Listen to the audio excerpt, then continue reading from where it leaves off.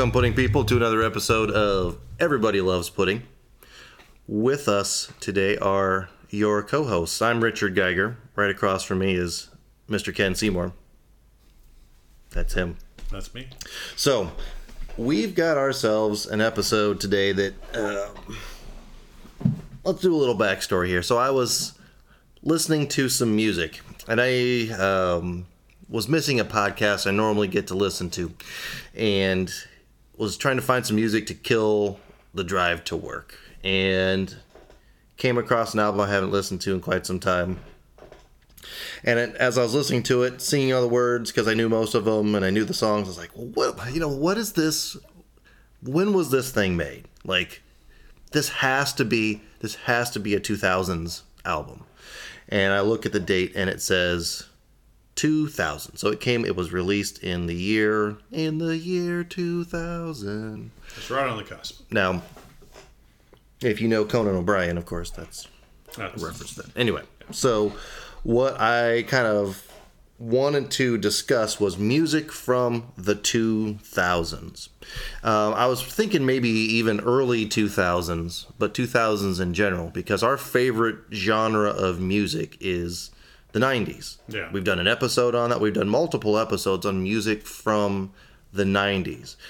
But that era was kind of short-lived. Like the 80s era was very short-lived. The hair bands, they transitioned a bit into the early 90s, and then they kind of faded away. Yeah, it just disappeared. Then all of our favorite artists from the grunge era, they transitioned as well. So the bands broke up, people died. They changed the style of music. Changed the style of the music. So as that progressed, and as I was at least looking at all the albums that popped up, there is a ton of albums from 1999. Like, we could do a list from 1999 that was a top 10 albums list, because that year was ridiculous for albums that came out. But then when 2000 hit, what type of music did we listen to? How did we get the music? What means were we buying CDs still? How were we getting our music? What type of music were we listening to? So what we're going to talk about is basically our, let's call them top 10 albums from the year 2000. Now, hold on. Not the year 2000, but from the 2000s decade. 2000s decade. Yes, okay. So in terms of this podcast that we're doing right now, we are also on Twitch. That's right. And then this will eventually be up on YouTube as well. So as I'm talking, I'm going to be clicking on the mouse, and what I'm going to try to do is pop up all of our choices for our albums on screen, so that we just have a little visual representation, something other than our two ugly faces in the screen. Switch it up a little bit. Yeah. So as if you're just listening and you hear all these clicks and a little bit of delay between things that we're doing, that's the primary reason why. Is just I'm throwing up different images on the screen. Also, I'd like to say, as I tend to overthink things, I overthought this as well, and I tried to come up with a structure in order what really qualified as top 10. The only thing I really could say for sure, I didn't care how many albums it sold. It's just, is this, for me, the big thing is this something that I listen to over and over? Is it something I would still listen to over and over? Is it a super strong album? And that's how I came to my list, and it was not easy for me. So when I was looking at the list that I tried to come up with here, I was the opposite direction. So I struggled to get an actual top 10. Now, part of this was that as our interests grew, as our lives changed through the 2000s, my music taste kind of remained snobbery-ish. That's a word I just made up. I like it. So I kind of went backwards. I still like my 90s music. I still like my 90s style of music and my 90s artists. But I just tended to listen to more 80s, 70s, 60s. And I didn't go forward with much music at all. Because what I heard, I didn't like. I didn't like well enough to spend money on it to buy it and then not listen to it, you know. So like a good example that may or may not be on Ken's list. I don't know what it is. I don't know what Ken's list is. It's a surprise. A big one during the early 2000s was System of a Down, Toxicity. That was a very, very popular album because it had a very, very popular set of songs on it. And the songs were cool. Oh, yeah. But I never bought that album. And I never wanted to listen to that album. I did buy that album. It is not on my top 10. It was not in my top 10. So, like, that's a good example. There are, Radiohead was huge in the 2000s. I can't stand Radiohead, so that's not going to appear on my list at all. But like that's one of the bands that, in looking at all of other people's lists from the 2000s, was just plastered all over it in the number one slot. Actually, OK Computer maybe. No, OK Computer was pre-2000. It was pre-2000. It was Type A. Type A, yes, that's what it is. Mm-hmm. So. I know who they are. I just don't like the music, so I wouldn't listen to it. So a lot of these bands that are in here, I really struggled to get a legit top 10. Yeah. I'll even dig a little deeper here. So I scribbled down some notes. So I really had some of my favorite bands that we discussed in the 90s was like a band like I looked up all the dates here. So Korn. I don't even know if I had them in my list before, but they did their core albums in the 90s, and they did tons of them in the 2000s, and they were all awful to me. So I bought a couple of them, never listened to them, never enjoyed them whatsoever. Red Hot Chili Peppers. They had just this really good chunk of albums. Like a really good chunk of albums, like 3. Californication was extremely overplayed, but still an album that I enjoyed. November of 1999. So it can't be on the list. Although they do have an album that's on some people's 2000s list. Oh gosh, I didn't like it. And I actually own 2, like their next 2 albums, and they're awful, and I can't listen to them. So they were nowhere near my list, and that's what I continually ran into. You know, bands like Incubus, they made lots of great albums. I never listened to them. Godsmack, I really like that band. All their good albums were in the 1999 and before. Stained, I think their Dysfunction, I think was what that one was called, 1999. So it can't be on the list. It was all it was played in the 2000s. It was labeled hit and just missed it. Metallica, what did they do? Nothing. Good. They had Saint Anger. God, that was terrible. And then Death Magnetic was later, and that album's not bad, but that was not bad. It's not one that I listened to. And truthfully, it's probably not fair to say it's terrible. It's just when you've released so many that were so amazing, anything compared to that is just not going to hit it. Not going to make the list. So that's kind of what I ran into here, was just trying to compile a list of albums that I owned and that I listened to and would still continue to listen to. Lady Gaga on that list? I'm sure it is. I saw her on those lists. No. And I got nothing against Lady Gaga in a certain sense. She's a talented artist. She got into my weed down list, but didn't quite make a top 10. But I could do a greatest hits album of hers and listen to the ones that are overplayed and be like, yeah, these are fun, but that's good for me, and it goes back to my listening habits, in that there was a lot, and I can acknowledge that there was a lot of good music made in the 2000s. Yeah. Just not good for me. Plain and simple. All right, so before we get into our lists, and we're going to have Richard start with his number 10, and then we'll jump back into it. I always like to remind all of our listeners and our viewers that don't forget to check us out on social media. We are at Real Pudding Guys on Twitter. We're at Pudding Guys on pretty much everything else, including Patreon. Ooh. If you have not already been there, it's only $1 a month to support the Pudding Guys and help us put out new content. we are in the process of getting some very interesting interviews, and I want to be able to keep bringing those interviews out and being able to keep making stuff, and we appreciate any support that we get. But enough of the self-promotion for monetary gain. On to the good stuff. Okay, so there's so many to choose from. So that's actually false. There's not a lot to choose from. 1, 2, He's a 3, liar. 4, 5, 6, 7, 8, 9, 10, 11. Okay, so I have 11 images here from 11 albums, and one of them is the Red Hot Chili Peppers Californication, and it was 1999. So we can't do that one. So I've got to find. Let's do. Where are you? Okay. We're going to do this one. Let's see if people recognize what this album is. Ooh. I don't recognize it. I did. I can't see it. I did The Darkness. Oh, there we go. That's a fun one. So I think in this particular album, the one that people would know about, that they're familiar with, is the song, the I Believe in a Thing Called Love. Yep. Right? Because it's just kind of Really catchy, but like the 70s falsetto.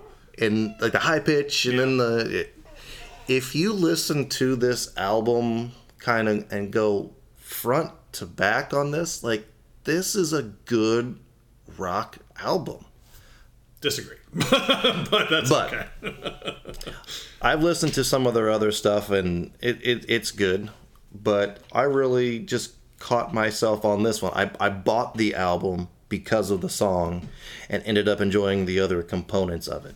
So it's definitely one that even to this day, I remember that I have it, or I remember that I listened to it and just listen to the whole thing. I think you get a lot of elements of older style of music on it, and that's probably why I like it, because it's not traditional modern sounding No, it band. definitely is a throwback for sure. So And that's why I like I it. remember hearing that song. That's the whole reason I got that CD. I have that CD also. And that song was so phenomenal. It's like, I bet this entire CD is going to be fantastic.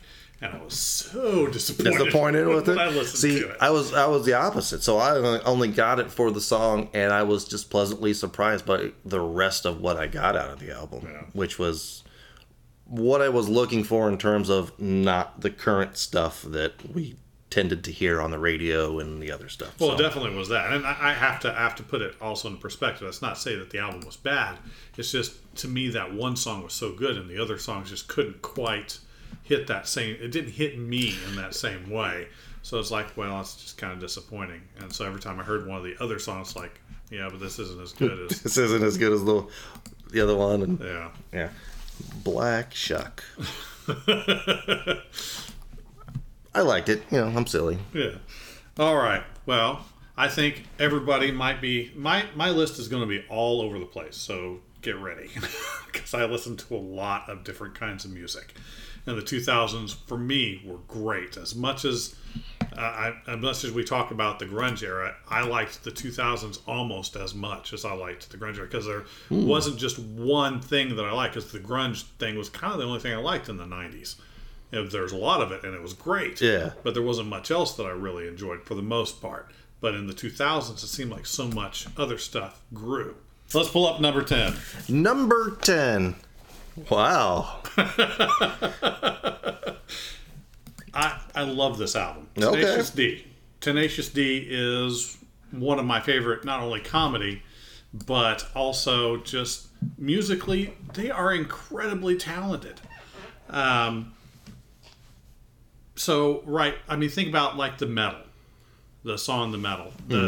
The fact that we are both fans of metal, we can kind of understand that there's some inside jokes, but the technicality of it was just, it's a rockin' song. I think people view that as a, quote, joke. Like the album. Yeah. Right? But if you can look at it and take it seriously and actually listen to it, like, it's a great album. Yeah. And then that was the time frame that I worked at the movie theater. So like when the Pick of Destiny came out, I was down. Like to me, that was a really fun movie. Besides the silliness that was to it, it kind of carried a lot of the stuff over, I thought. Even the small songs like the Karate song made me laugh every single time. It was a tiny, tiny song. In fact, a friend of mine imported it into, I think it was NFL 2K5 at the time. So every time one of his guys scored a touchdown, the Karate song would play. Funny every single time, and it was really good. The greatest song in the world, so clever, and just fantastic. I can still to this day listen to that album front to back, and it just makes me smile. Of course, Jack Black is still going strong. Mm-hmm. Did a lot of stuff in his acting career. He now actually has a YouTube channel and a Twitch channel, if I'm not mistaken. I can't remember. I think it's one or both. And he just plays games with his son on there. So I like it. Yeah. As a gentleman I would love to meet. Maybe one day we will get him. Maybe we'll have that opportunity to. That'd be great.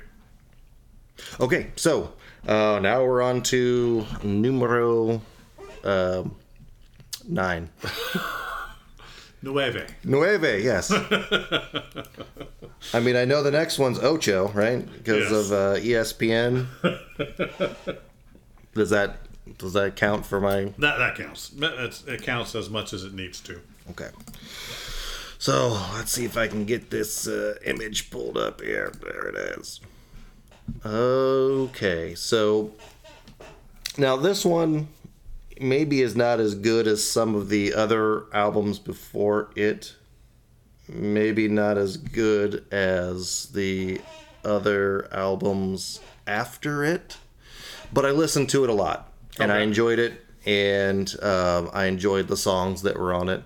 So I had to go with another year 2000 album, which is No Doubt, Return of Saturn. Yep, that was in my narrow down. Didn't quite make top 10. I think with No Doubt, you got a lot of stuff that carried over, like their popularity carried over initially, right? Mm-hmm. And they had been performing and they'd been a band for quite some time. And then they got popular and then they made some really good albums. Yeah, they did. And then they kind of broke up and Gwen Stefani went her own way and did her own career. But that little stretch of their albums was just killer. Yeah, they were fantastic. Being able to blend pop and ska and R&B elements and just kind of have all of that synergize. And she had such a unique voice. Like she's not here anymore. She has such a unique voice. It's just fun. Well, they're one of the bands that I've actually got to see live in a small venue before, and of course they killed it. And they played songs that we knew, and they played some songs that we didn't know, because like I said, they'd had a really long career even before they became popular. So I don't know, this album had a lot of songs on it also that got a lot of radio play. This was like the time frame, the early 2000s, late 90s, where MTV was kind of transitioning. They were doing a lot of music videos, but they were doing to do other stuff, but they'd key in on like the same couple things and just play it over and over and over and over and over again. And then if you had you couldn't necessarily stream a thing like Pandora, so you could still had to listen to the radio to an extent. So their songs off of this album were just played over and over and over again, just like I mentioned with the Red Hot Chili Peppers. Oh, yeah. So that didn't stop me from actually enjoying this album either, just because if you're a good artist and you're making good music, it's easy to do. So. Oh, yeah, definitely. I like it. All right, on to my number 9. Drum roll.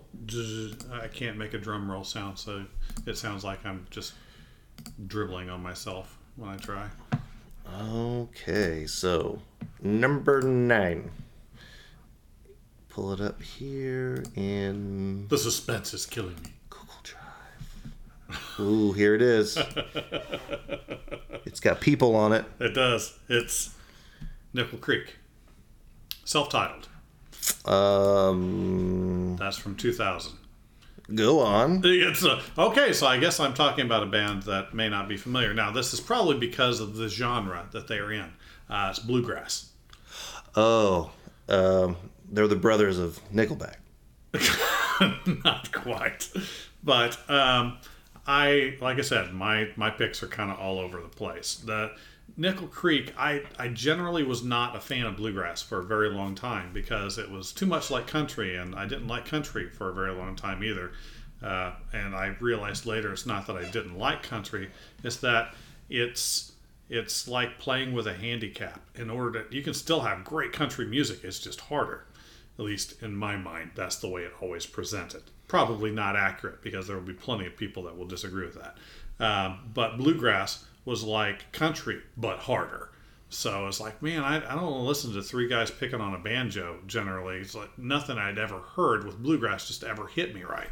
But when I heard Nickel Creek, oh my God, they were so good. Not only did they make songs that had an emotional component to it that I hadn't heard in a lot of other music. Their harmonies were on point every time. They had 2-3 part harmonies. They had the instrumentation was complex and layered, and it was the writing that they had was just fantastic. So like Ode to a Butterfly and The House of Tom Bombadil. You cannot, I would challenge most people to not smile listening to those songs because they're just so upbeat. It's in some ways like the soundtrack to a movie, and it just kind of gives you that feeling because there's not really words in those songs. But you've got other stuff like the Lighthouse song. It still makes me tear up when I listen to it. The writing is so good and the instrumentation. And I'm a sucker for songs that build. So they present something and then they put a layer on it. And then they put another layer on it as the song goes by. That song does that and does it so well. It's fantastic. I love it. Is it about a lighthouse? It is. It's told from the perspective of the lighthouse. Interesting. Yeah. Now, I'm no traditional bluegrass listener, tour. I don't know what the word Sounds would be. good.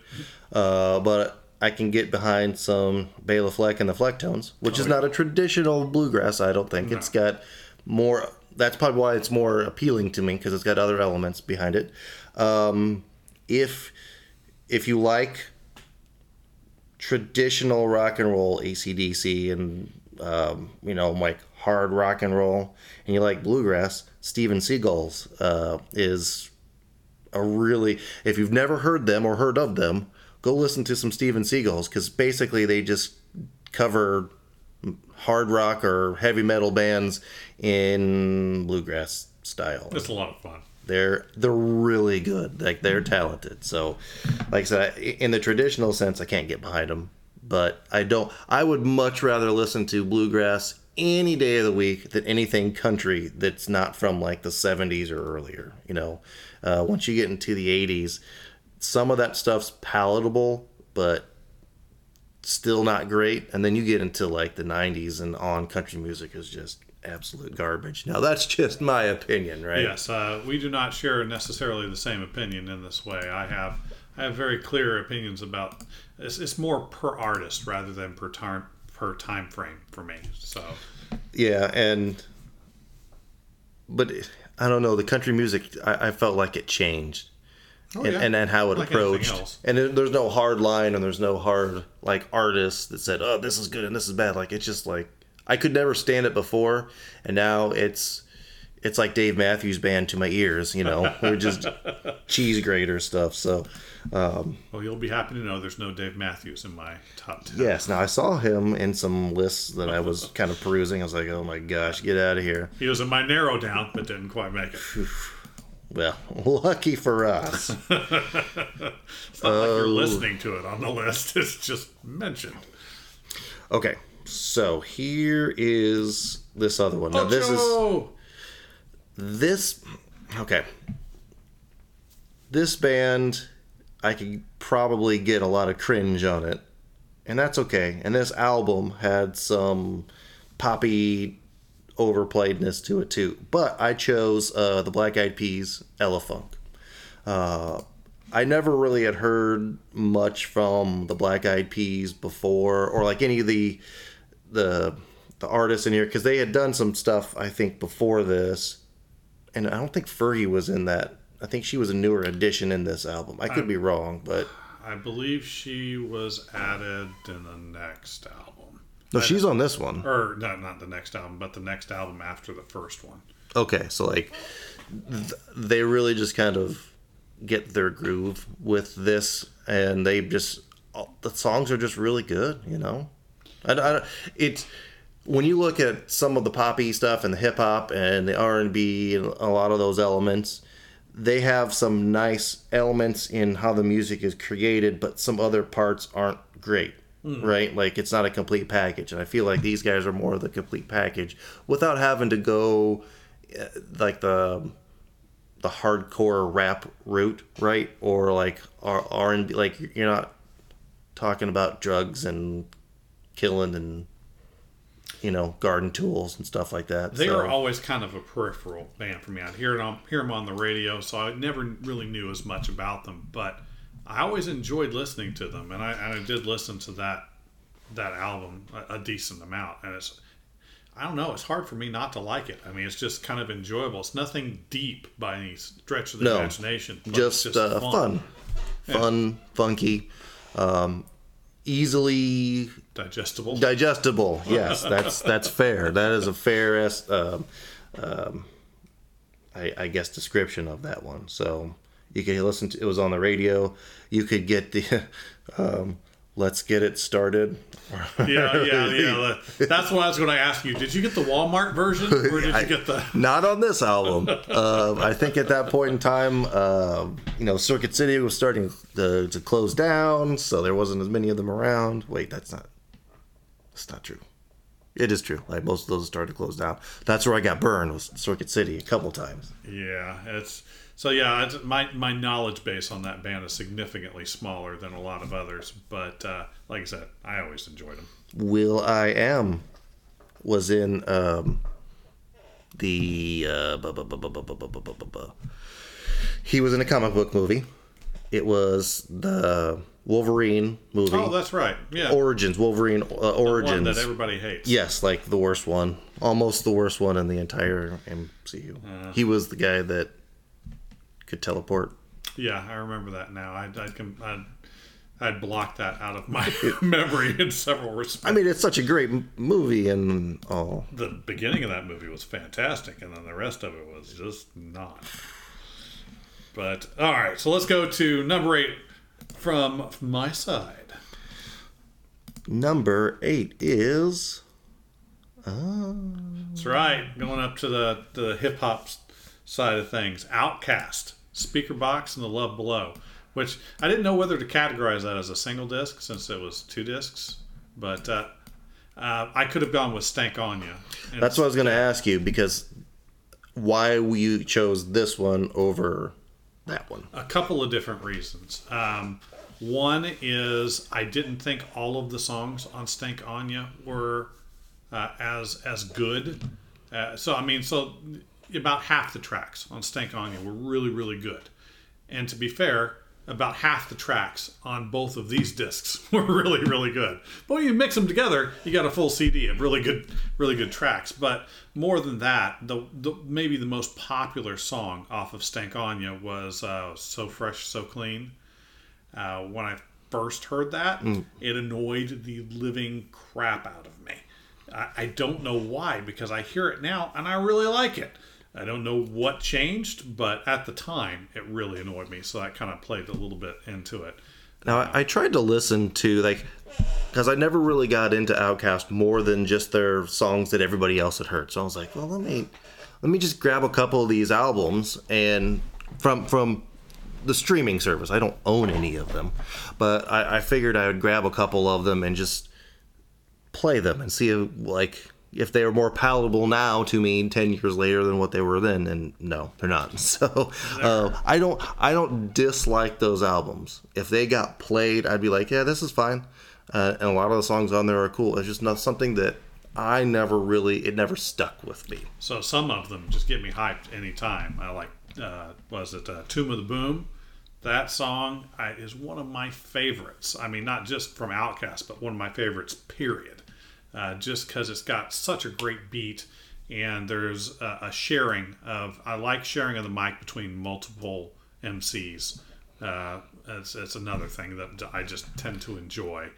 And but you get two styles. That's the other reason I chose this, because they emphasize a completely different stylistic interpretation between the two different artists. That is a really nice thing, because the other one appears on the other one's to some extent, right? Yeah. Like there's always that crossover, but it's really one artist expressing themselves with help from the other, and that just makes it all the more better to go together. Like I totally appreciate it. It's just never anything that I was like, I really got to have that, and I never am. So, all right. Okay, so we got 7. Yep. 24/7. Dre, Snoop, and Devin. Siete.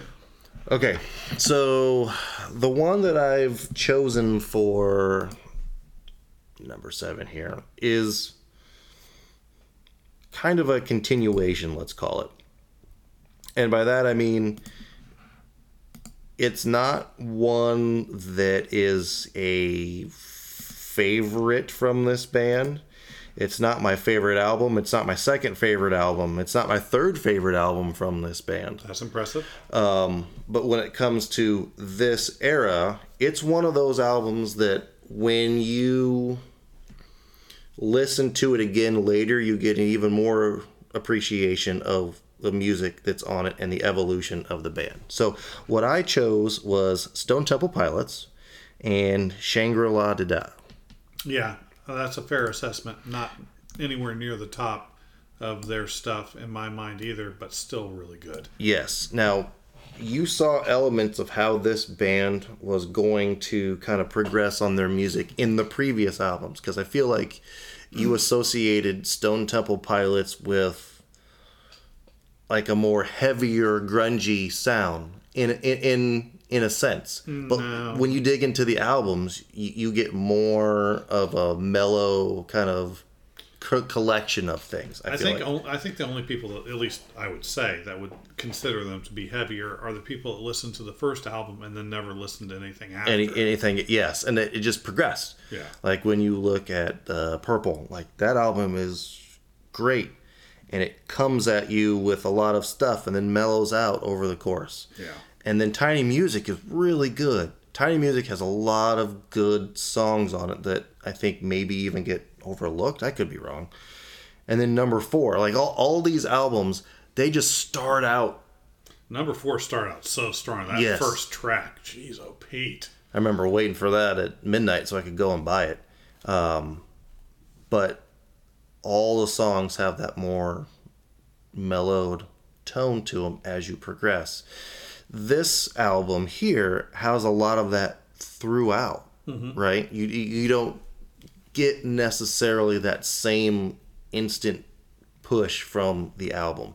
And it's, if you look at all of our other favorites, like we said, somebody had died, the band had broken up, things had gone a different direction, but yet this band, at least through 2000, was still together, still making music. And then they just...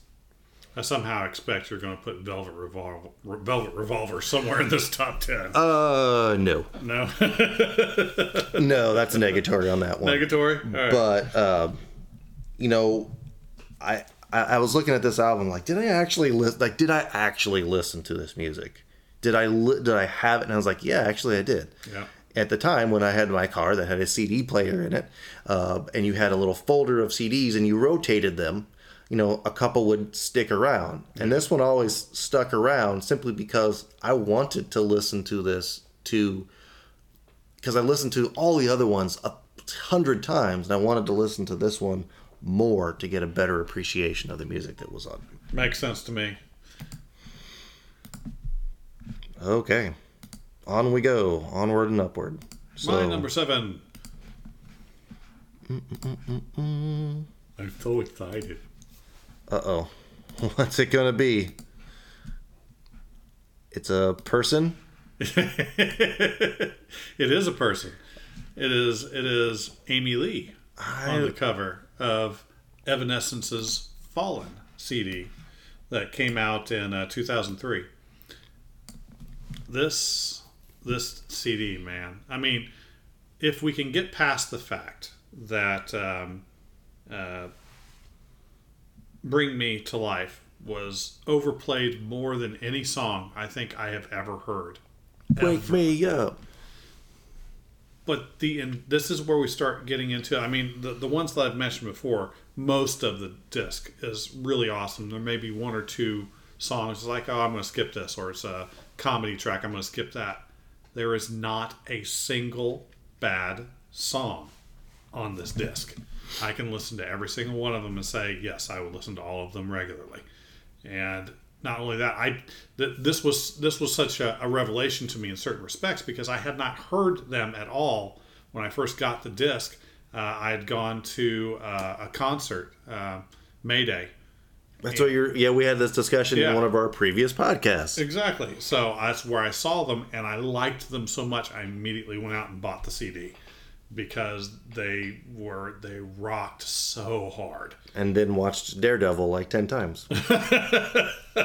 Well, eventually. But, yeah. So, I mean, songs like Tourniquet, I mean, that is so good. My Last Breath, I mean, they have harmony. They have the distortion that I like to hear in a lot of the songs. They've got this great meld of different styles and all set to just kind of a metal feel. It's like, yeah, I can get behind this all day long. Yeah, they always had some, I think, some positive vibes when it came to their music being played. And you're right, that one kind of unfortunate for them made them a lot of money. Unfortunate for them might have soured people's opinion on them because of that one song that was much. Everywhere. But you're right when it comes to their music. I have not sat down and I'm going to listen to these guys for an hour. But what I've ever heard of them was always just solid, really good. Oh, yeah. Very well. If you are a rock or metal person, extremely palatable. I think that's the big thing. And she even, that band even made us like, oh, I heard that one of her big influences, one of the people she loves, like Meatloaf. It's like, I never remember liking any of the stuff that he played, so I got to go back and listen to that because I still didn't like Meatloaf. Yeah, no. Yeah, it's not going to change the opinion on you for Meatloaf. Yeah. That one I can assure you. But put him in a movie and I'm fine.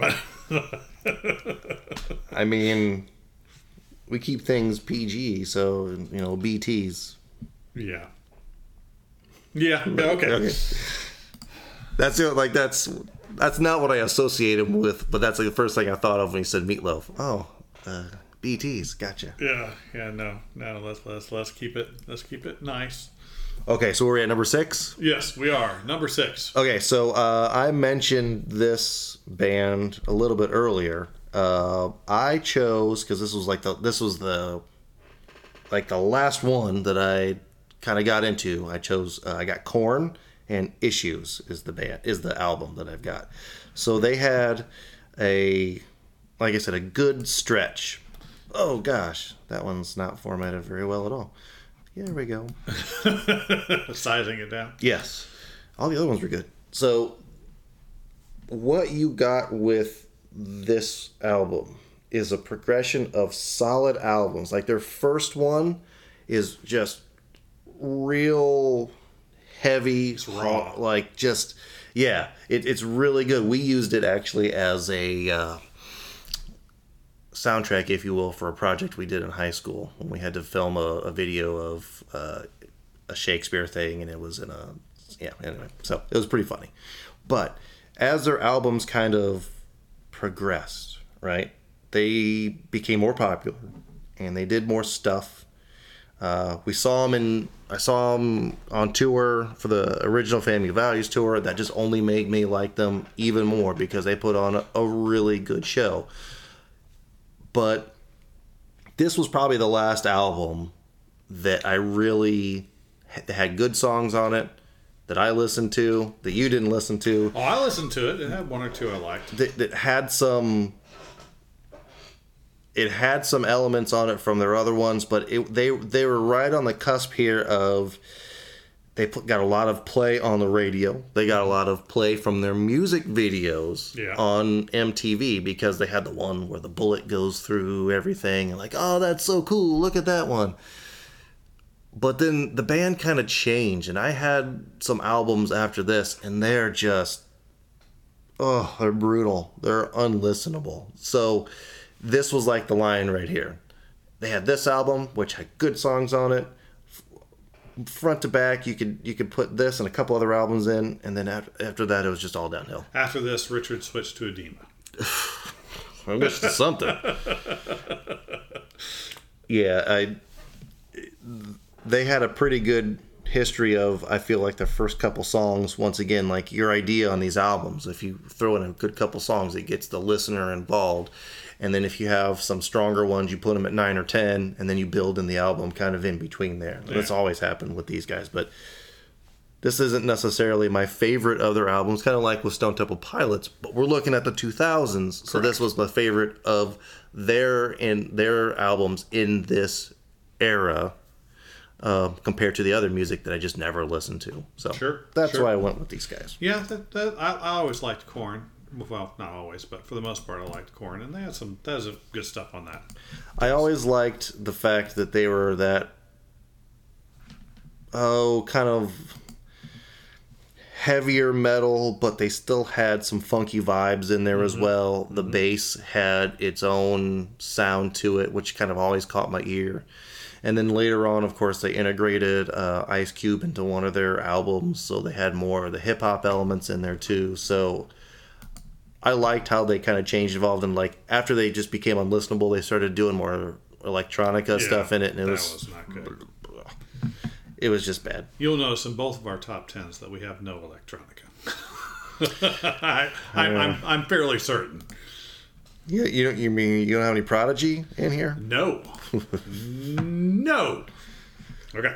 So we're on what, number 6? Cool. Number 6. Ooh, it's dark. See, yes. Yeah. Yeah, okay.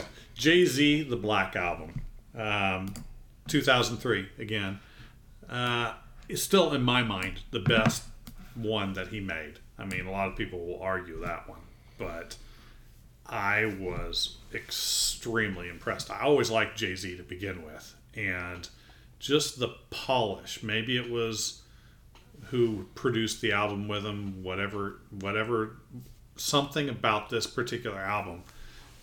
There was just a finish to it that was amazing. You could have anything from, like the banger that you want to listen to something that you could actually play in public, which surprised the heck out of me because I'd never seen a Jay-Z song you didn't have to bleep at least once. He had one on this disc. Well, until the very end of the song anyway. Yeah, you just turn the volume down right at the end. Just right at the end. It was fine. But I mean, the references he had were always, he's lyrically incredibly gifted and is able to write songs that can hit on multiple levels, which is really nice. So I mean 99 Problems, that's super solid. Didn't he get the director, like Rob Zombie's director for that video or something? It was some, there was some collaboration that you just wouldn't. It's been long enough now that my brain, and it's late, so not everything is functioning at 100%.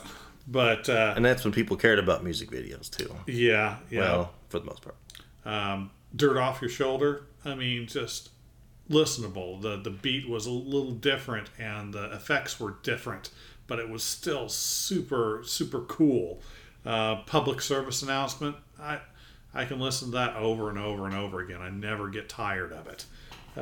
It's just it's another album that doesn't have a weak song on it, which is so rare. So I've never personally held a super high opinion of Jay-Z, but that doesn't mean I don't like him. I just never got into his music. Now, I actually do have, the Hard Knock Life Volume 2, I think. They're both good. The one that had the Little Annie. Oh, that's 2. That's 2. Yeah, that's the one that I had. And I enjoyed that album, but it never made me want to go purchase more of the albums. So that's it. Yeah. So I don't have a negative, like I said, a negative view on him. And maybe so this may sound silly, but I've always had, like, if you look at a lot of my choices when it comes to rap or hip hop music, I've always enjoyed more of a West Coast artist and more of a Southern, like Memphis and more South type of artist. And the East Coast style of rap or hip hop, although I never disliked, I never really got into, right? You know, like, it always had a starker feel, I think, to a lot of people. But I liked that. And once again, it's not that I didn't. Not that I hated anybody. I have a, I've got a Busta Rhymes album. He almost made my top 10, not quite. Yeah, so that's neither here nor there. Oh, such a hard top 10. Okay, so now we're into number 5. Cracking the top 5. Do you have any ideas on social media things? Well, I thought we already talked about the social media things. We did that at the beginning. Any other ideas on social media things? I have no ideas on social media things. Okay, on to number 5 then. All right, so I guess I've got to decide here. What do I want for my... Oh, I see. You were stalling, trying to come up with a choice. I mean, maybe. I'm sorry. Okay, so I know I like the rest of my 5 is a solid 5. Like, these are the ones that I like. But I'll go with this one as number 5. I chose... now, this was actually the trigger for me to want to do this episode too. So I chose Disturbed, The Sickness. Very nice. That got into the narrow down list. Now, I guess my story, or the backstory on this one, was when I still worked as a scrub in my movie theater days. Part of the things, like the headquarters for what I worked at was, 5 hours away. And there was a time where I had to take a trip. Once again, I'm just an hourly employee scrub. I had a box van type of rider truck that I had to go up to the headquarters and pick up a thing, an inflatable thing, I think, and drive it back down. Well, on the trip up to the place, I was just trying to listen to some music. And I found scribbling through the radio stations, like a hard rock station, and this song came on. Yeah, I was like, this is really cool. Like, you don't hear this type of stuff on the radio anymore. And instantly I was like, oh my gosh, like, it's not like I had a cell phone to write the things down or do any of that type of stuff. So I had to scrounge for paper to try and write it down. And the thing about it was, I heard it and I really enjoyed it, but I didn't get to write it down. I was like, oh my gosh. So I just stuck it on that radio and hoped that they played it again. And I got stuck in that city because the truck that I was using, the transmission went out on it. So I had to stay up there for a night and get a different truck before I could drive down it was really dumb. But I got that album out of it because they, of course, did play it again, and I was able to write it down, and I went and bought it like the next day. So that album was super good. I mean, that solidified them as somebody that I wanted to listen to pretty much no matter what. And their subsequent albums, the thing is, I never listened to them. I had this one, and I liked it so much. And that was not quite an internet time where you got notifications you could look up online like when all these things were coming out. The internet was there, but it's not like you could pull it up on a phone. Like that wasn't a thing. So I didn't know of subsequent albums. I didn't listen to the radio much. Started listening to more sports talk radio at the time, so I didn't listen to any music to hear any other albums, and kind of just forgot about them releasing other things. The only thing I do remember about this band is they actually came when we lived in Lafayette. They came to Lafayette to perform, and then went out to the strip clubs all night and just got hammered and then canceled the show the next day. That's awesome. So that's all I got for Disturbed. But that album is killer. And they do have one of my more favored covers of all time. A Land of Confusion is still just one of my top interpretations of a song from a slightly different genre. And now, number 5. Add Image. This is also likely one that Richard has never listened to. But I have listened to this over and over and over and over and over and over. No Range? No, just Bruce Hornsby. In fact, the band that he used on this particular album was his tour band.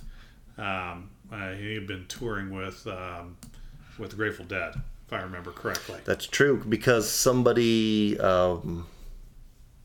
got sick or somebody passed away. Something like that. But whatever it was, he did that tour, and I think this was his last CD he did with RCA, I seem to remember also. But so Big Swing Face is the name of it, with Bruce Hornsby. Or it was Bruce Hornsby, I should say. And this is not to be confused with the Buddy Rich album of the same name. Completely different album. But it's so different. So if you listen to, like Old Valley Road, like the 80s Bruce Hornsby, the piano and just kind of the light pop kind of feel, a little folk in there, that sort of thing. Nope. Not on this CD. It is way different. There is R&B elements and funk elements and electronic elements and very light electronic elements. But it's got jam band elements to it. It's something you have to listen to really understand. Tracks like Cartoons and Candy have just got this tempo that's infectious. In fact, I heard this album when I went into a Roscoe's Tacos in Greenwood. I heard just one song off of it, and I was waiting in line for my food, and it came on, and I was like, oh, this got a good beat. And then I heard him sing. It's like, Bruce Hornsby? This doesn't sound like Bruce Hornsby. And I immediately had to go out and find the disc and listen to it. And I've played it over and over and over again. It's still by far my favorite one that he's done. Again, not another song that doesn't have a weak song, or another disc that doesn't have a weak song on it. So my podcast that I tend to listen to, and I mentioned earlier, was on a break for a while, so I had to find some music to listen to, has interviewed Bruce Hornsby. Even if it's technically a sports podcast, they interviewed Bruce Hornsby, I want to say a couple times, but yeah, he talked a lot about, him performing in various types of things, him touring with the Dead for a while. So it was interesting. It's interesting to hear them discuss what they do and how they do and why they do and all that type of stuff. So after that, I did go back in and revisit some Bruce Hornsby, because I was like, I've never sat down and purposefully listened to him before, and went back and listened to some of the songs, and he's a pretty good artist. Yeah, he is pretty phenomenal. Apparently he knows what he's doing. And if Mr. Hornsby, by chance you hear this or see this, please come onto our show. You are somebody who I want to talk to so badly. You were at a Indiana State Fair at one point, and it was like 1,000,000 degrees outside, and my wife had to drag me away. It's like, no, must go see Bruce Hornsby. No, we don't have time. But it's Bruce Hornsby. She goes, so? It's like, but it's Bruce Hornsby. So, You were close. I was close. All right, so now we're getting close here, right? Okay, so I choose you. So for number 4, this is a good one. I got Luda. Oh. Some Ludacris. Word of Mouth. He was in my narrow down that disc specifically. I almost made it. And trust me, I've got 4 other of his albums, and I enjoy all of them. He was in my list of my favorite hip-hop artists. And where or why, I don't know why I started listening to him, or where the song or what the impetus was for me to actually start purchasing his albums. If it was this one, I just don't remember. I just remember I got it and it was awesome, and I listened to it an awful lot. And then I just started buying all the other ones that he would do. But this was the one that I remember just... I was being a naughty boy when doing some using substances that you might not have. No, that's not it. Yeah, that's not it at all. But okay. This one was always the one that we could always put in, turn up, and just listen to as some young white gentleman and enjoy quite thoroughly.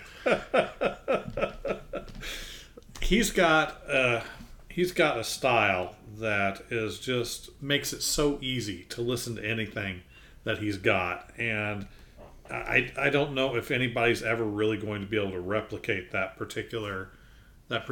cadence and the wordplay that he uses. The inflection in what he does fits the music so well. It's just too good. And some of his rhymes, of course, are they're cheesy to an extent, but they work. Yeah. But they work, right? So like, if it was somebody else doing that type of cheesy rhyme in the course of an album, you'd just call it out for being cheesy. But for some reason, for him, it just fits. Works. Yeah.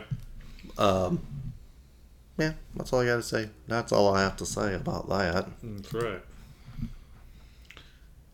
All right, number 4 for me. Okay, let's go quick here. We're going to stray into another slight different genre shift. Retro reggae. Slight. Okay, so number 4. Number 4. Funny. Mama's Gun. Erykah Badu. I have a great love of this particular artist. She's got a great voice. She writes in a very accessible way. The very beginning of this disc has this kind of build as you're hearing people talking and whispering in the background, and this it's like, I gotta listen to that right now. It's so good. And it's clever. In fact, that's like one of the songs, although it's clever, which I will not attempt to pronounce with any sort of inflection that works. But she is just fantastic, and she writes stories that have affected her in her past, and it just flows. I mean, did you listen to any of her stuff at any point? So the one album that I mentioned that I can't even think because it's 12:30 at night. We're talking about East Coast people, and I said that I had some an album from that person on it. So that album has Erykah Badu on it. That's the only thing that I've collected or have, so not purposefully. What you gonna do with Erykah Badu? I'm gonna have some fun. That's right. Okay, so I get, because her, like, I feel like her music isn't the traditional, like, you can't say it's traditional R&B. You can't say that it's hip hop. You can't put it in you have to put it in a category, but it doesn't conform to that category. That's one of the reasons I liked it. So the bass lines, like the beginning song, Penitentiary Philosophy, the bass is very funk, and it just kind of goes all over the place. And I love that. The fact that any band that can have the bass do more than just, I'm on this key, now I'm on this key, but just kind of have its own path that it takes, that keeps my interest more, and it's a lot of fun.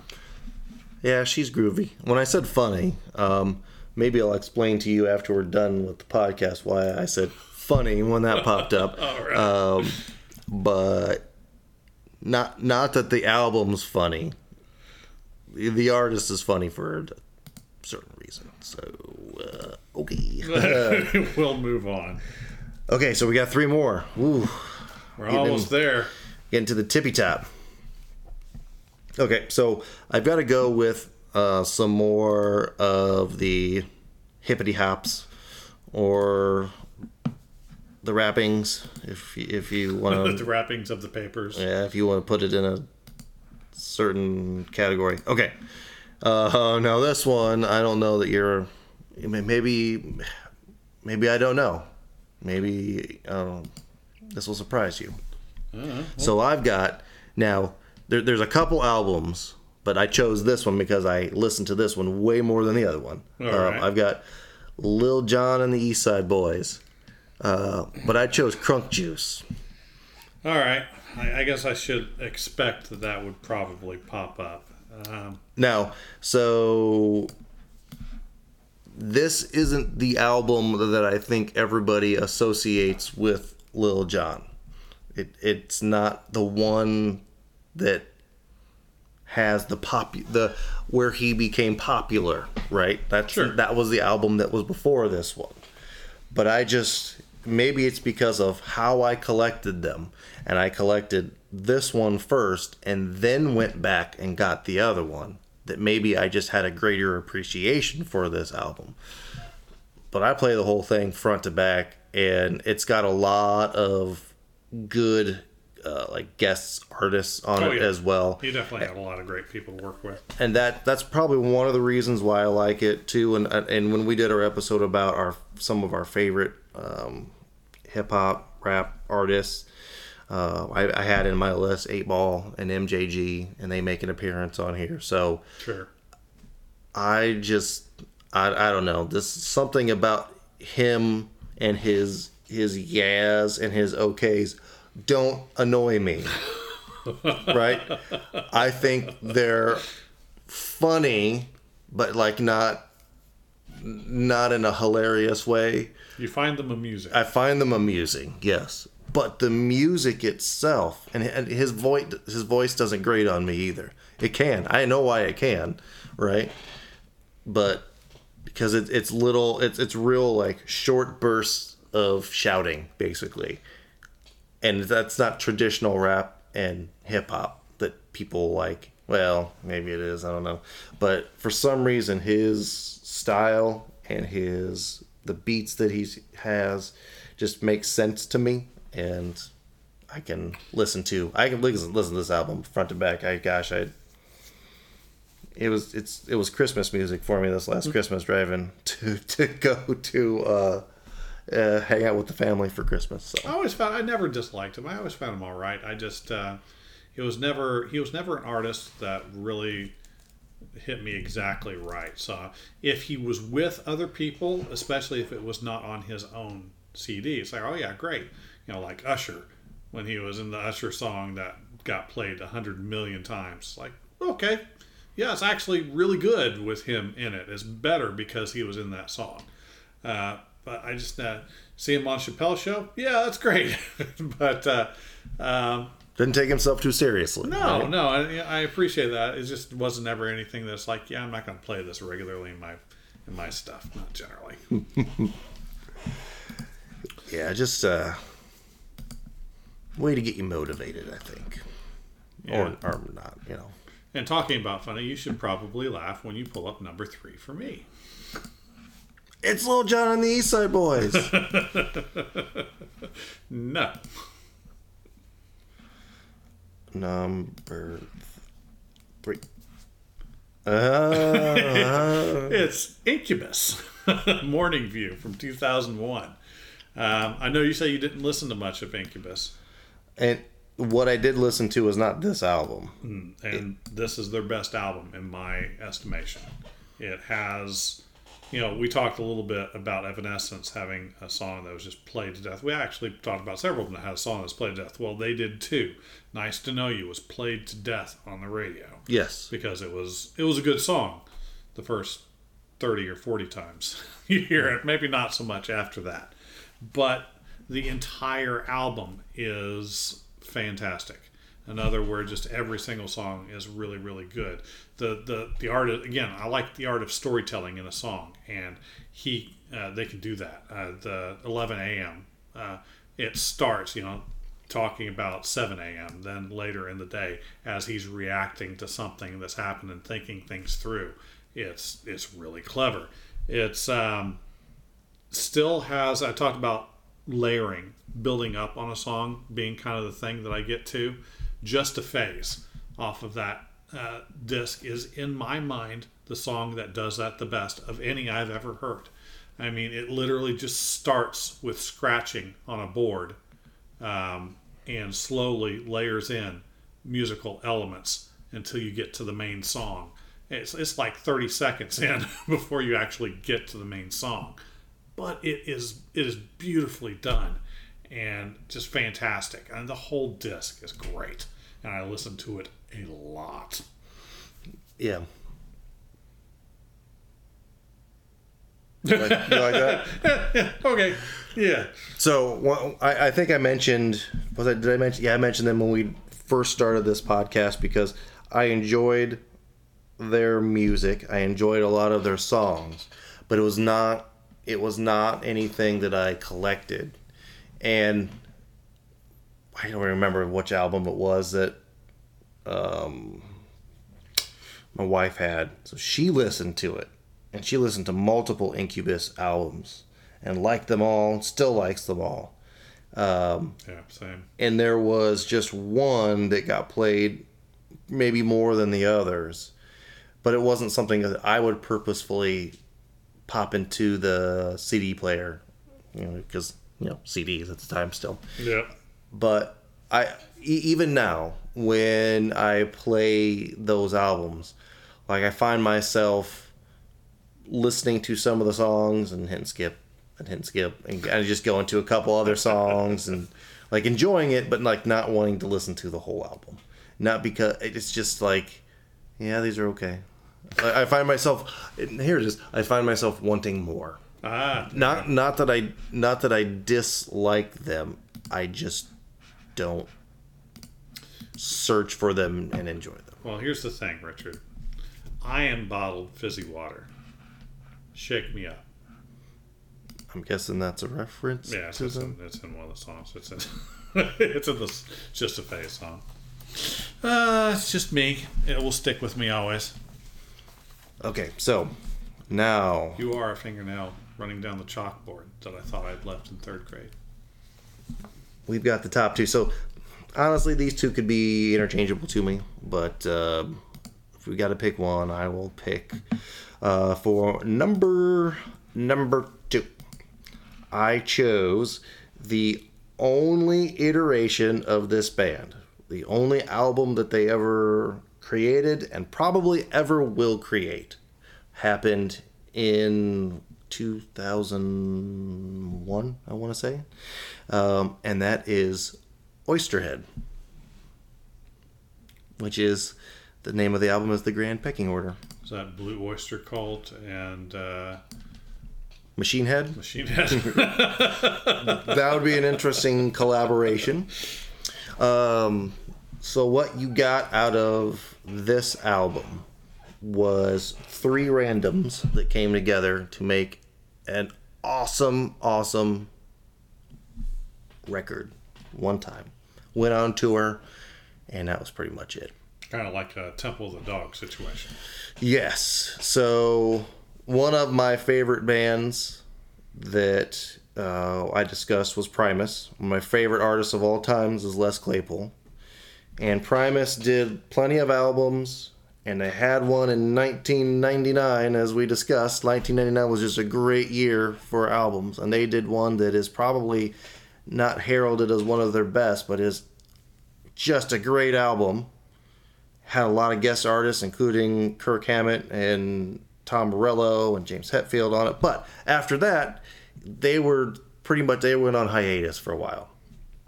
So Les Claypool's in it. Also, Trey Anastasio's in it from Phish. Nice. They were on hiatus for a little bit.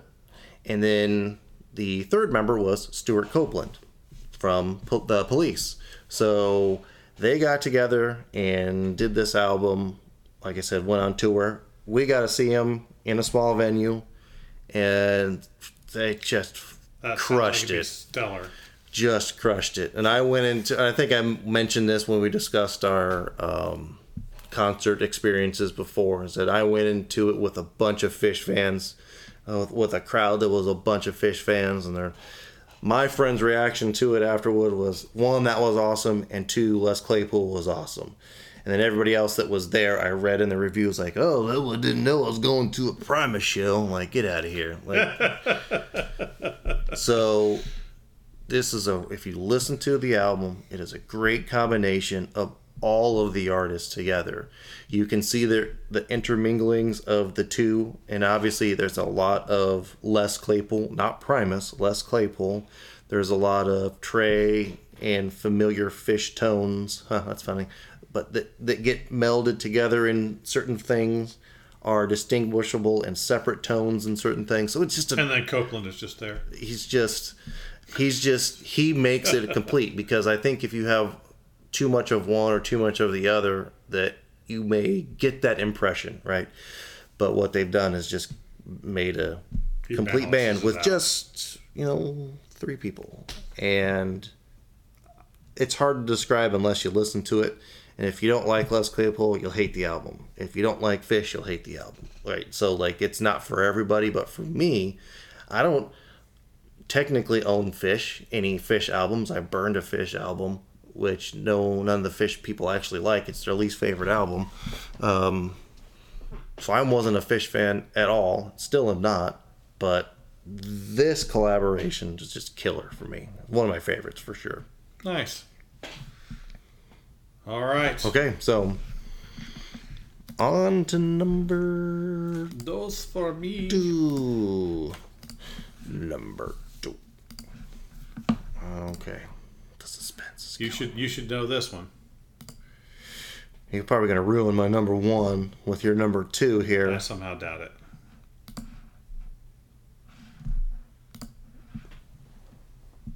And it doesn't open.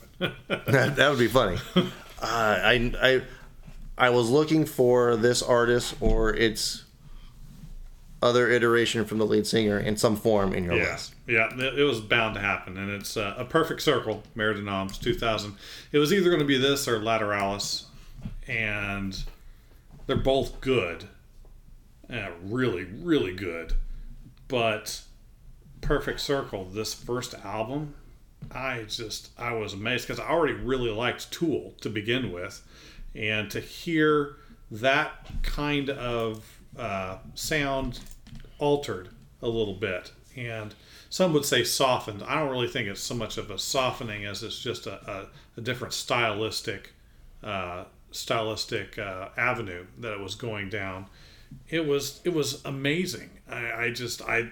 Another one where there was just no bad song on it. And some of it was a little experimental, so it may not be for everybody. But, I mean, things like The Hollow and Rose and Judith, I mean, that's the one that got played the most. And that song rocks so hard. Still has my favorite, in a music video, one of my favorite bits, the bassist at the time, which changed after this album.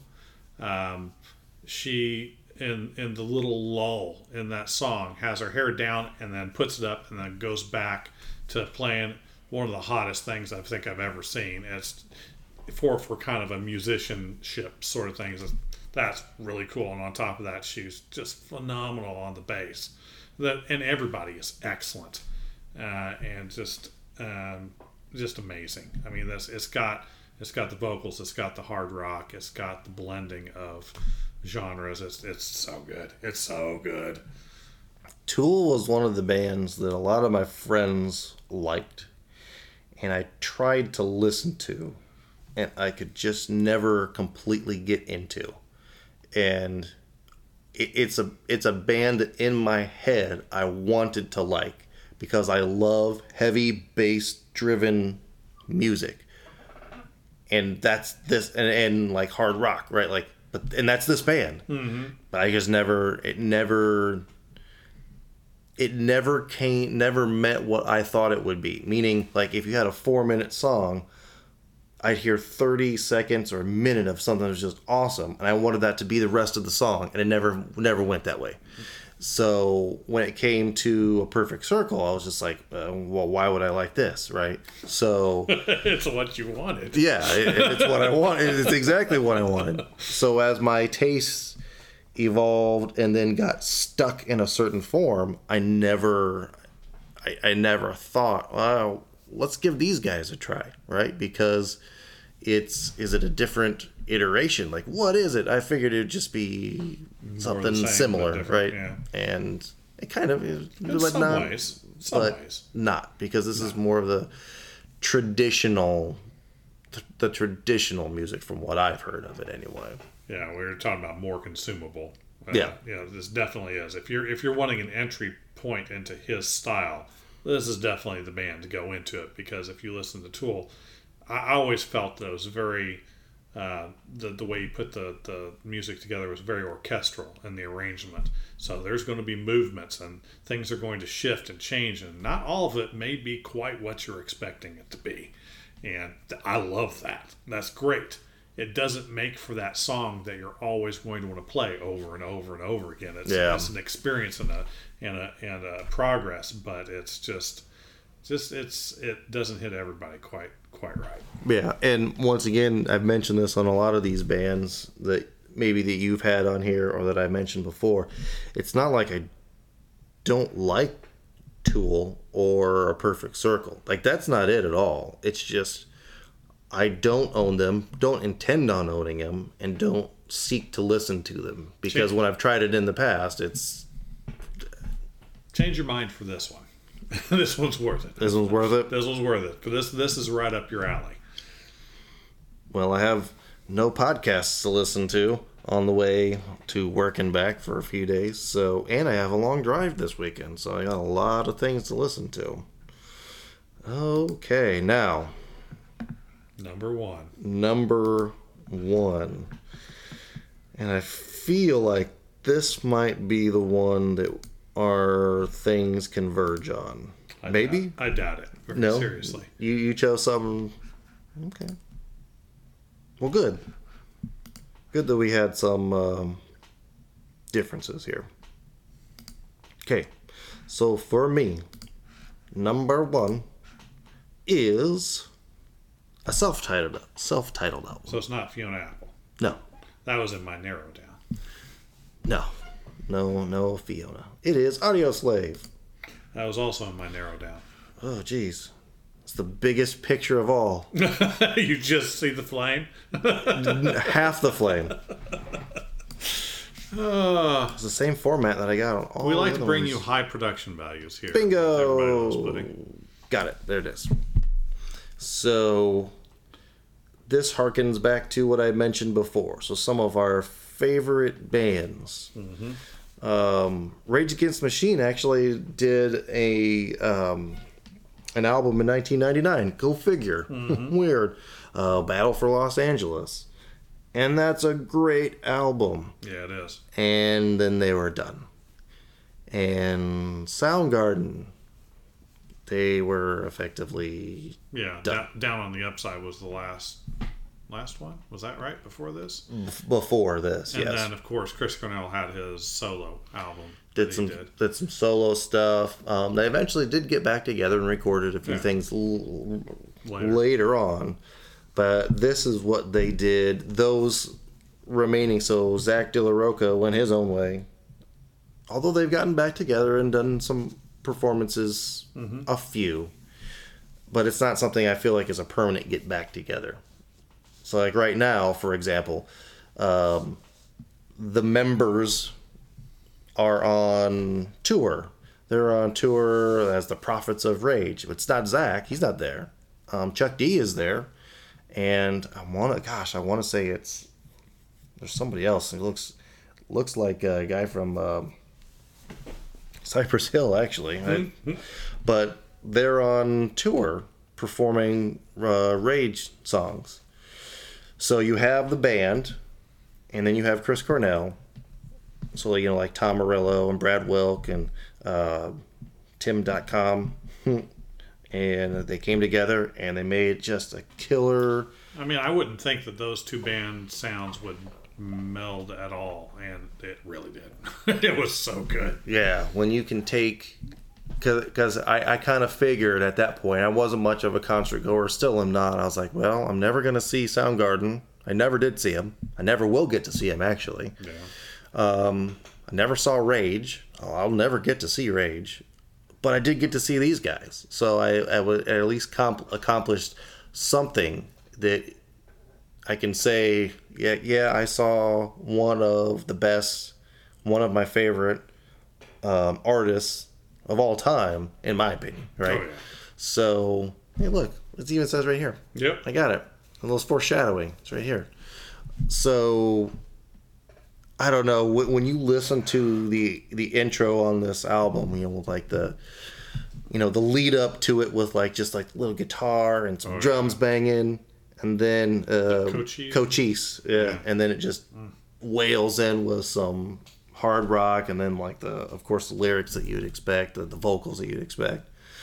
It's killer, man. It's just a great album, and then you get some of the mellow tones later on throughout the album too, so it's not all just in your face, just blowing stuff up, and just killer. I was so excited that they did this. I was super excited they were going on tour. They got an opportunity to see them on tour. So this was a natural progression as the grunge era was coming to an end, and rock was evolving. This was an evolution of the grunge and the rock era that didn't necessarily last too long, and this was definitely the best of their collaborations, in my opinion. I think so too. But yeah, that's my number one. Yeah, that's a good choice. It nearly made my top 10 list, but there are too many choices for me, and it didn't quite make it, just basically because I listened to it a lot, but I didn't listen to it as much as the others that are on my top 10. Yep. See, when you own them and you listen to them, you kind of know the ones that stuck in your CD sleeve that was in your car that you listened to, and you took that. Yeah. Yep. Yeah. Yes. We had a CD player in our car and had about 60 CDs in various types of containers. Although I was fancy. I was on the early edge of putting MP3s onto the CDs, so I had multiple CDs on a single CD at any given time. Wow. Yeah, I felt special at that point. You made yourself a playlist? Yes, I did. Ooh. All right. My number one is also a hard rocking band, and my favorite band it has been for decades now, and that's Sevendust. Animosity in 2001. That was a hard one to choose because they've got a lot of good CDs, a lot of good discs, but I like music that can surprise me, that comes out. I know we've talked a couple times in this podcast about just hearing something. It's like, oh my God, that's good. I heard Angel's Son on MTV. I saw a snippet of a video, didn't get the name, and like you're saying, you can't really find, I didn't know who it was, what it was. It didn't play again for a long time. So I had to try and dig and find it, and finally did. And I listened to this disc, and listened to their older stuff, and then it's like they had me hooked. It was just done. They have a great hard rock sound.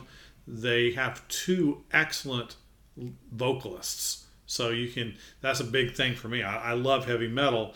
The yelling heavy metal, less a fan of, because it's oh yeah, okay, that's fine. If I'm in the right mood, yeah, I can kick that. But I want to actually hear that you can sing, and not just sing, but sing and have it work. It's like, oh man, I mean, bring in some blues, bring in some soul, bring in something that just kind of gives me that. And like Angel's Son was not a hard song. It was melodic, but it was in response to the death of a friend that they wrote it. So that's purpose behind it. Purpose behind it, and it gave me goosebumps when I heard it. It was just kind of that good. Kind of the same feeling I got when I heard Under the Bridge by Red Hot Chili Peppers the first time. Kind of, oh, that's something different. That's really excellent. And there's so much good on this particular Dead Set is a fantastic song. Christmas Day, beautiful, still one of my favorite songs of all time from any band. It has just such a killer hook, and I will listen to these guys. I still haven't seen them in concert, and I have to change that. That's got to happen here in the next couple of years, hopefully. I couldn't even identify if you played a song and you said, "Who is this?" And it was Sevendust, I'd be like, okay, I don't know. I believe you. So, like these, so this band and like Avenged Sevenfold is like, to me, they're like, it's hard to describe. They're a genre of like hard rock, heavy metal that I just don't like. Now, what is it about it that I don't like? I'm going to change his mind. It's hard to describe.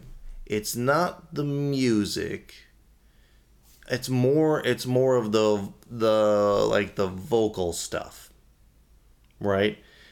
Maybe it is the music and the vocal stuff. It's like, gosh, it's so hard to describe, because like those bands, and then there was, oh god, there was a band that was very popular, and the lead singer passed away recently. His name might have been Benji. It's too late for me to think of that. Unfortunately, I don't think it's going to come to me. Yeah, who was that? See, I don't. They're really popular. They got a lot of play on TV and on the radio.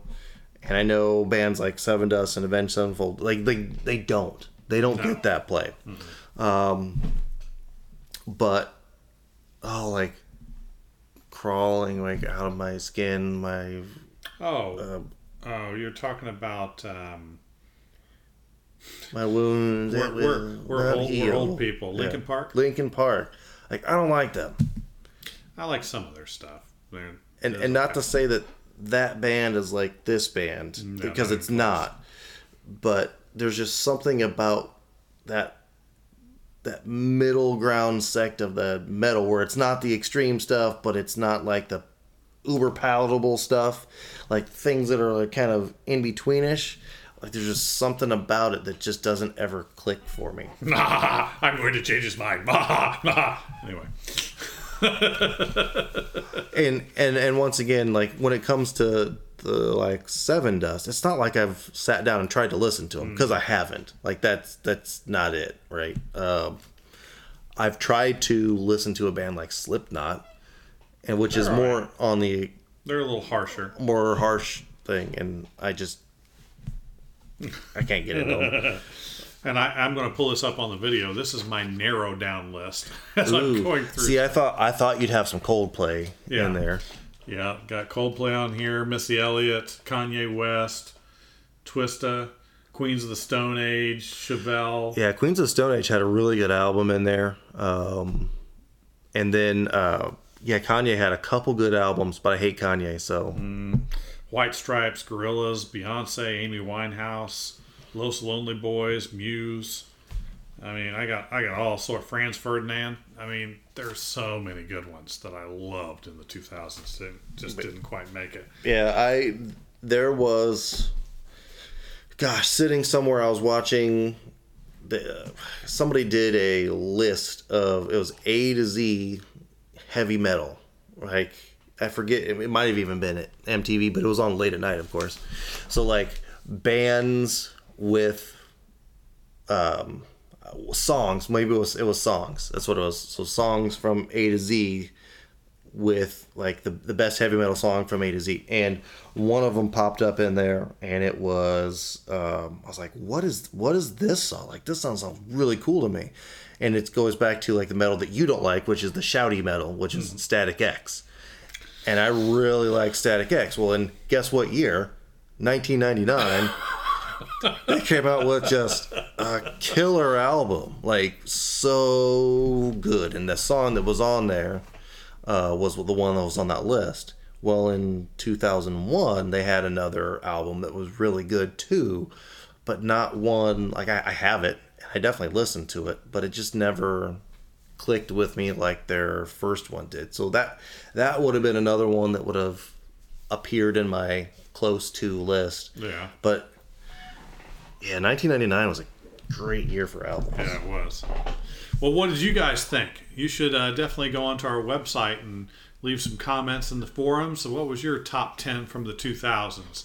Or, contact us through Facebook or through Twitter or Instagram. Leave some images or whatever, safe images, like from the music images, those sorts of images. Let us know what you think. We'd love to get your feedback and see where the tastes differentiate just a little bit. Yeah, I definitely think our list would be, like, my list would not touch anybody else's, as in, like, it'd be very low on the popularity list. So, because there was a lot of the artists that you listen to and enjoy now kind of follow in to their first albums came out in the 2000s, and now you listen to them now. So I like that first Lady Gaga. I had joked a little bit, but I loved her first album. It was fantastic. But this made all her money. If I had more time, I could come up with 100 list easy, just like that. And there would definitely be Radiohead on it. But though my favorite one they did was before 2000. That was OK Computer. So talk about overplayed. Gosh, that's probably why I don't. That's probably why I don't like them or that album, is because it got a lot of play. It did. But until next time, keep listening to music, keep reading some comics, watching some movies. We'll talk about it a little bit more later. It's still not a great ending. We got to come up with a hook. Let's do. Well, that was our list. What's yours? What's yours? The end. Bye. I like it.